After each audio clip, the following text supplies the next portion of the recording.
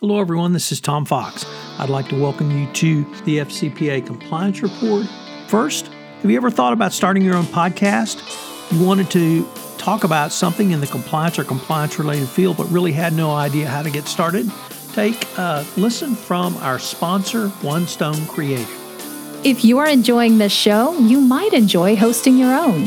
As an expert in your field, you have skills, knowledge, and insight that can help you expand your practice, meet new people, and create amazing content to share with the world.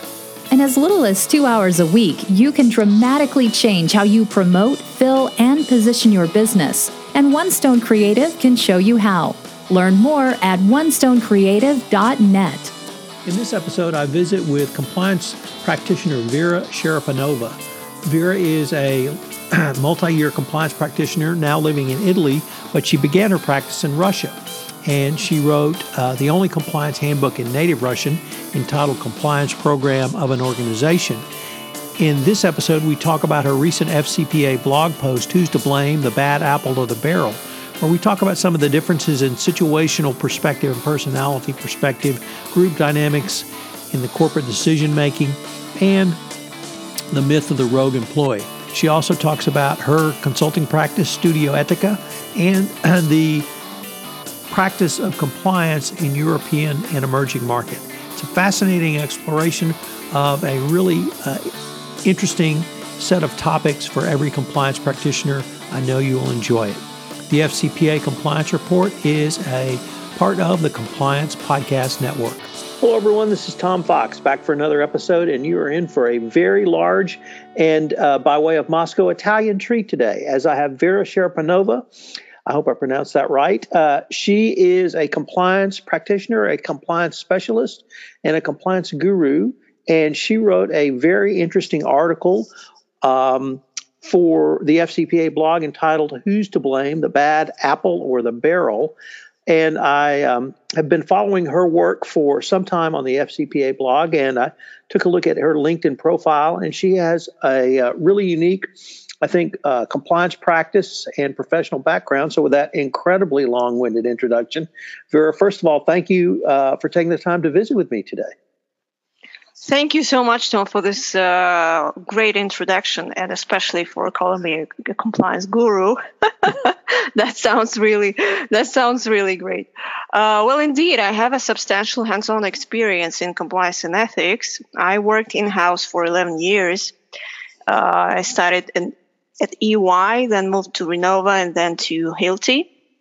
On my last in-house position of the regional compliance officer, I was responsible for compliance and ethics program implementation all across Eastern Europe with my direct reports based in 10 countries. But 2 years ago, we kind of decided to change our lives completely, and my family moved to Italy, where I founded my own private practice, which is called Studio Etica. I know that the name sounds a bit crazy in English, but I just hope it sounds a lot better in Italian. So Studio Etica is a boutique consultancy that provides advice on corporate ethics and compliance programs. Although we're based in Milan, we do not work exclusively with the Italian market.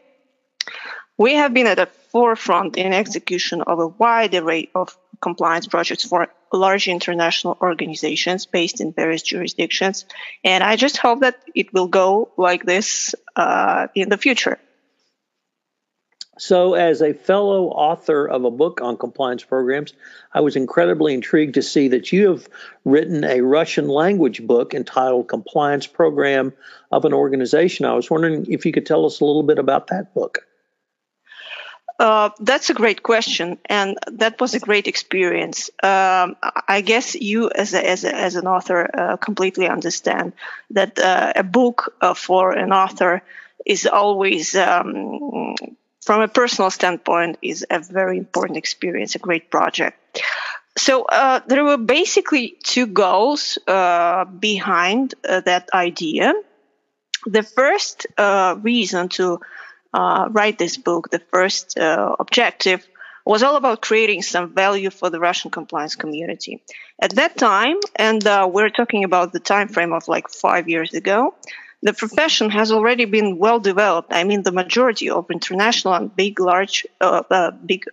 Russian organizations had a local compliance officer in staff. I was just one of them. First, a local compliance officer only for Russia, and then I assumed the responsibility for the whole Eastern European region. And everything in terms of ethics and compliance was coming from US, from Europe. I mean, all the resources, all the materials we used were always in English. So we had to translate them, obviously. And I thought it would be like great idea to have some kind of a repository of knowledge in our native language, well-structured, accessible, with a good coverage of both international regulations and practices, as well as our local Russian legislation. Now, the second goal behind the idea to write a book was a more personal one. At that point of time, I spent like 10 years in compliance, and that was a certain summary of my experience and a moment of reflection, I could call it, on the past to understand better what would be the way forward. That's a great way to phrase it. And I think many of the things you thought and felt were exactly what I was going through when I wrote my book as well. So first of all, kudos, because I understand the time, effort, and that goes into it. So very well done. But you recently, as I said, had a post on the FCPA blog entitled "Who's to Blame? The Bad Apple or the Barrel?" And let me just start off by asking, what led you to write this article? This is the article that resonates 100% with my professional experience, both in-house and as a consultant with my clients. Unfortunately, scapegoating is a very common practice. The topic of bad apples and barrels have been widely discussed in academia. As far as I know, it has been there for quite a while. Behavioral scientists have challenged many times the assumption that business scandals are invariably the result of companies having hired bad people, quotes, who intended to commit fraud or other wrongdoing within their respective organizations. Instead, we need to take a more holistic approach and look at the situations and influences that impact everyday decisions and actions, ethical or otherwise. Unfortunately, this idea is still not that much of a common sense in corporate world. I thought it would be good to write a piece on the topic and see how it would resonate with the readership. And actually, I see that it did. It very much did. In America, we have an ongoing debate called nature versus nurture, and that generally involves around, is a child or a person innately born with a certain set of characteristics, or the nature part. And then the nurture part is what from your family or your parents, what values did you learn or perhaps not learn? So this debate resonates in a lot of areas, but I was really intrigued with the way you opened the article from the EY Global Fraud Survey 2018, where only 22% of the respondents said that integrity is an individual responsibility. And perhaps I should have left this question to the end, because you point out pretty quickly, and as you just said in your opening remarks, you looked at it much more holistically. And I guess one of the things that struck me about your article was that even with this sort of survey finding and people believing that a company is responsible for individual integrity, it really takes both. And that seemed to be one of the conclusions you came to at the end. But I was wondering if you could really sort of take us through the couple of different things you had in terms of personality perspective and situation perspective. Of course. So the whole story of personality profiling started with the work of a scientist called Carl Jung in the early 20th century, and continued with what we all know as the Big Five Traits theory. I'm sure that all of us, at least once in a lifetime, took some kind of a personality test to get a score and be assigned to a certain profile, like introverts, extroverts, analyzers, directors. The names can be different. These personality tests are still quite popular with HR departments of many organizations, by the way. So the personality perspective suggests that the person and his or her inherent personality traits are key in predicting behavior. The situation perspective suggests, on the contrary, that the situation people are in is a better immediate predictor of the behavior than personality scores are. So the debate between the supporters of personality perspective and situation perspective is far from its end. It's still going on between different psychologists. But I tend to agree with those who think that truth is somewhere in the middle, as always. The easiest argument here would be that the situations we encounter are not created equal. So their intensity varies very much, and so as our response. The two perspectives are, of course, not mutually exclusive. It's the interplay between the personality and the situation as a source of our behavior that defines our actions and decisions. Vera, one of the things that struck me was that in addition to thinking about things from the individual perspective and thinking about things from the company perspective, it seemed to me you added even a third component, which was that the majority of decisions in modern organizations are made in teams, leading to some remarks around group dynamics, and that the group dynamics are really even separate and apart from company, separate and apart from the individual. So if I can analogize to the military, many soldiers will say the reason that they fight or engage in combat is for their buddies, the group dynamic, the team cohesiveness. And it really seemed that you were writing that in addition to whatever controls a company might have, it's the individual group that a person is involved with that can lead to both positive and negative behaviors. And you even pointed out that dysfunctional group dynamics can cause people to condone behaviors and decisions they would not normally consider to be appropriate. So it seemed to me that incentives around the group decisions also play a role in this. Would that be a fair assessment? Absolutely. And that's very important because, even if we do not forget about the general context and the culture or the climate of the organization, this dimension tends to be forgotten in many cases, unfortunately. However, it has a very important role. Indeed, the majority of decisions made in large organizations are made in groups. Whether this involves formal groups such as the board, the executive committee, or a leadership team, or any other teams at lower levels of the organization, or informal groups such as a leader approaching a colleague and seeking advice, for example, it is very rare that an individual in a modern organization makes a decision without someone else being aware of it or someone else approving it. On one hand, research has shown that when working on a task in isolation, groups tend to outperform individuals. On the other hand, behavioral studies show that unethical behavior may be more prominent in groups, firstly because of the development of groupthink, and secondly because of the diffusion of responsibility.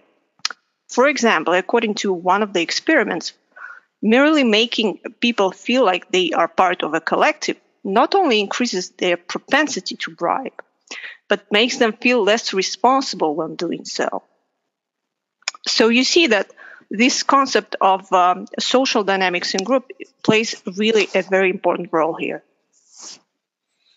So going back to your advocacy of a holistic approach to compliance and ethics, do you find that message resonates with clients in your consultancy, that they need to not simply focus on the individual, not simply focus on your controls, not simply focus on the group, but really design your program around all three and perhaps other areas to help not only prevent and detect, but also remediate if something does go askance?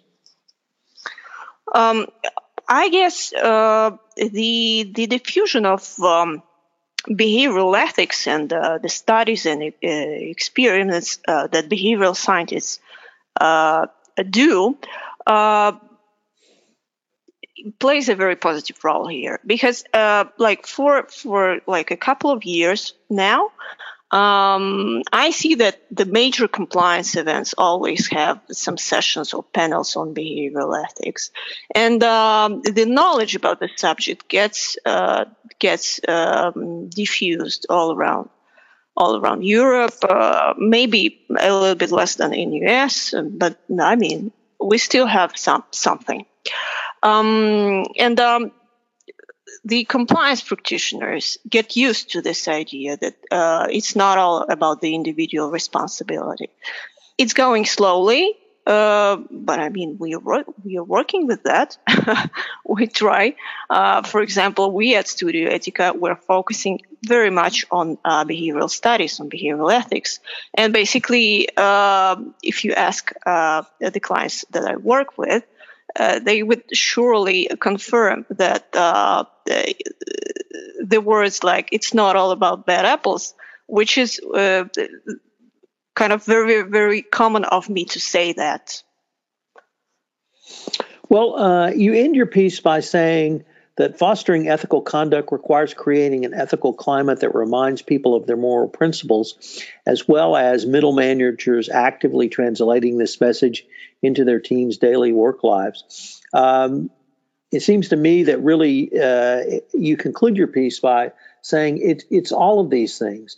It's the internal controls and incentives that a company may have. It's the individual moral and ethical standards and principles of the individual, and yet it's still important to have middle managers translating a corporate message into really a group message for the group or the team. And does that sort of message, do you think that resonates out in the greater corporate community?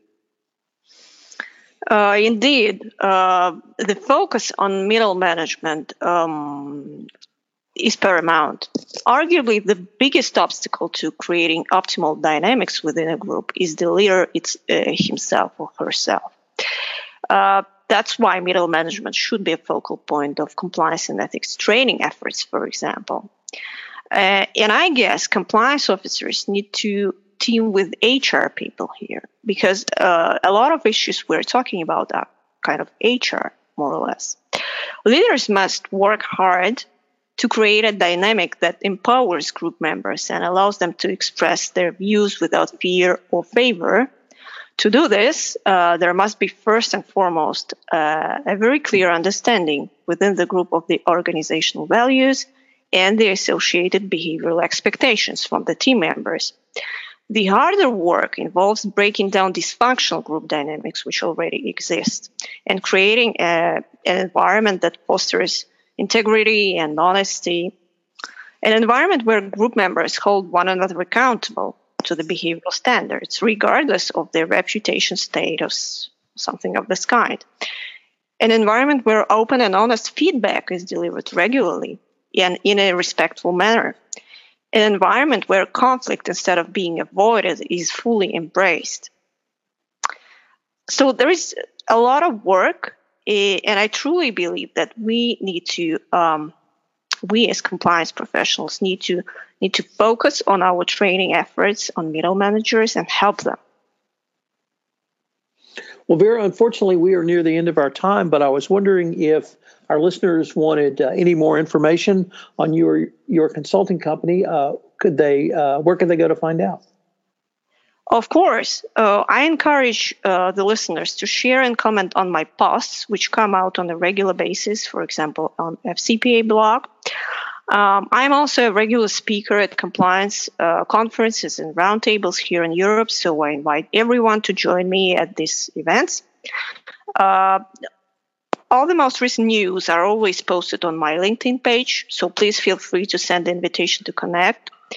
Also, take a look at our website, www.studioetica.com, where you can find information about our services, our white papers, legal briefs, where you can register for webinars, which we run on a regular basis, and where you can contact us in case you would like us to help you with your compliance and ethics project.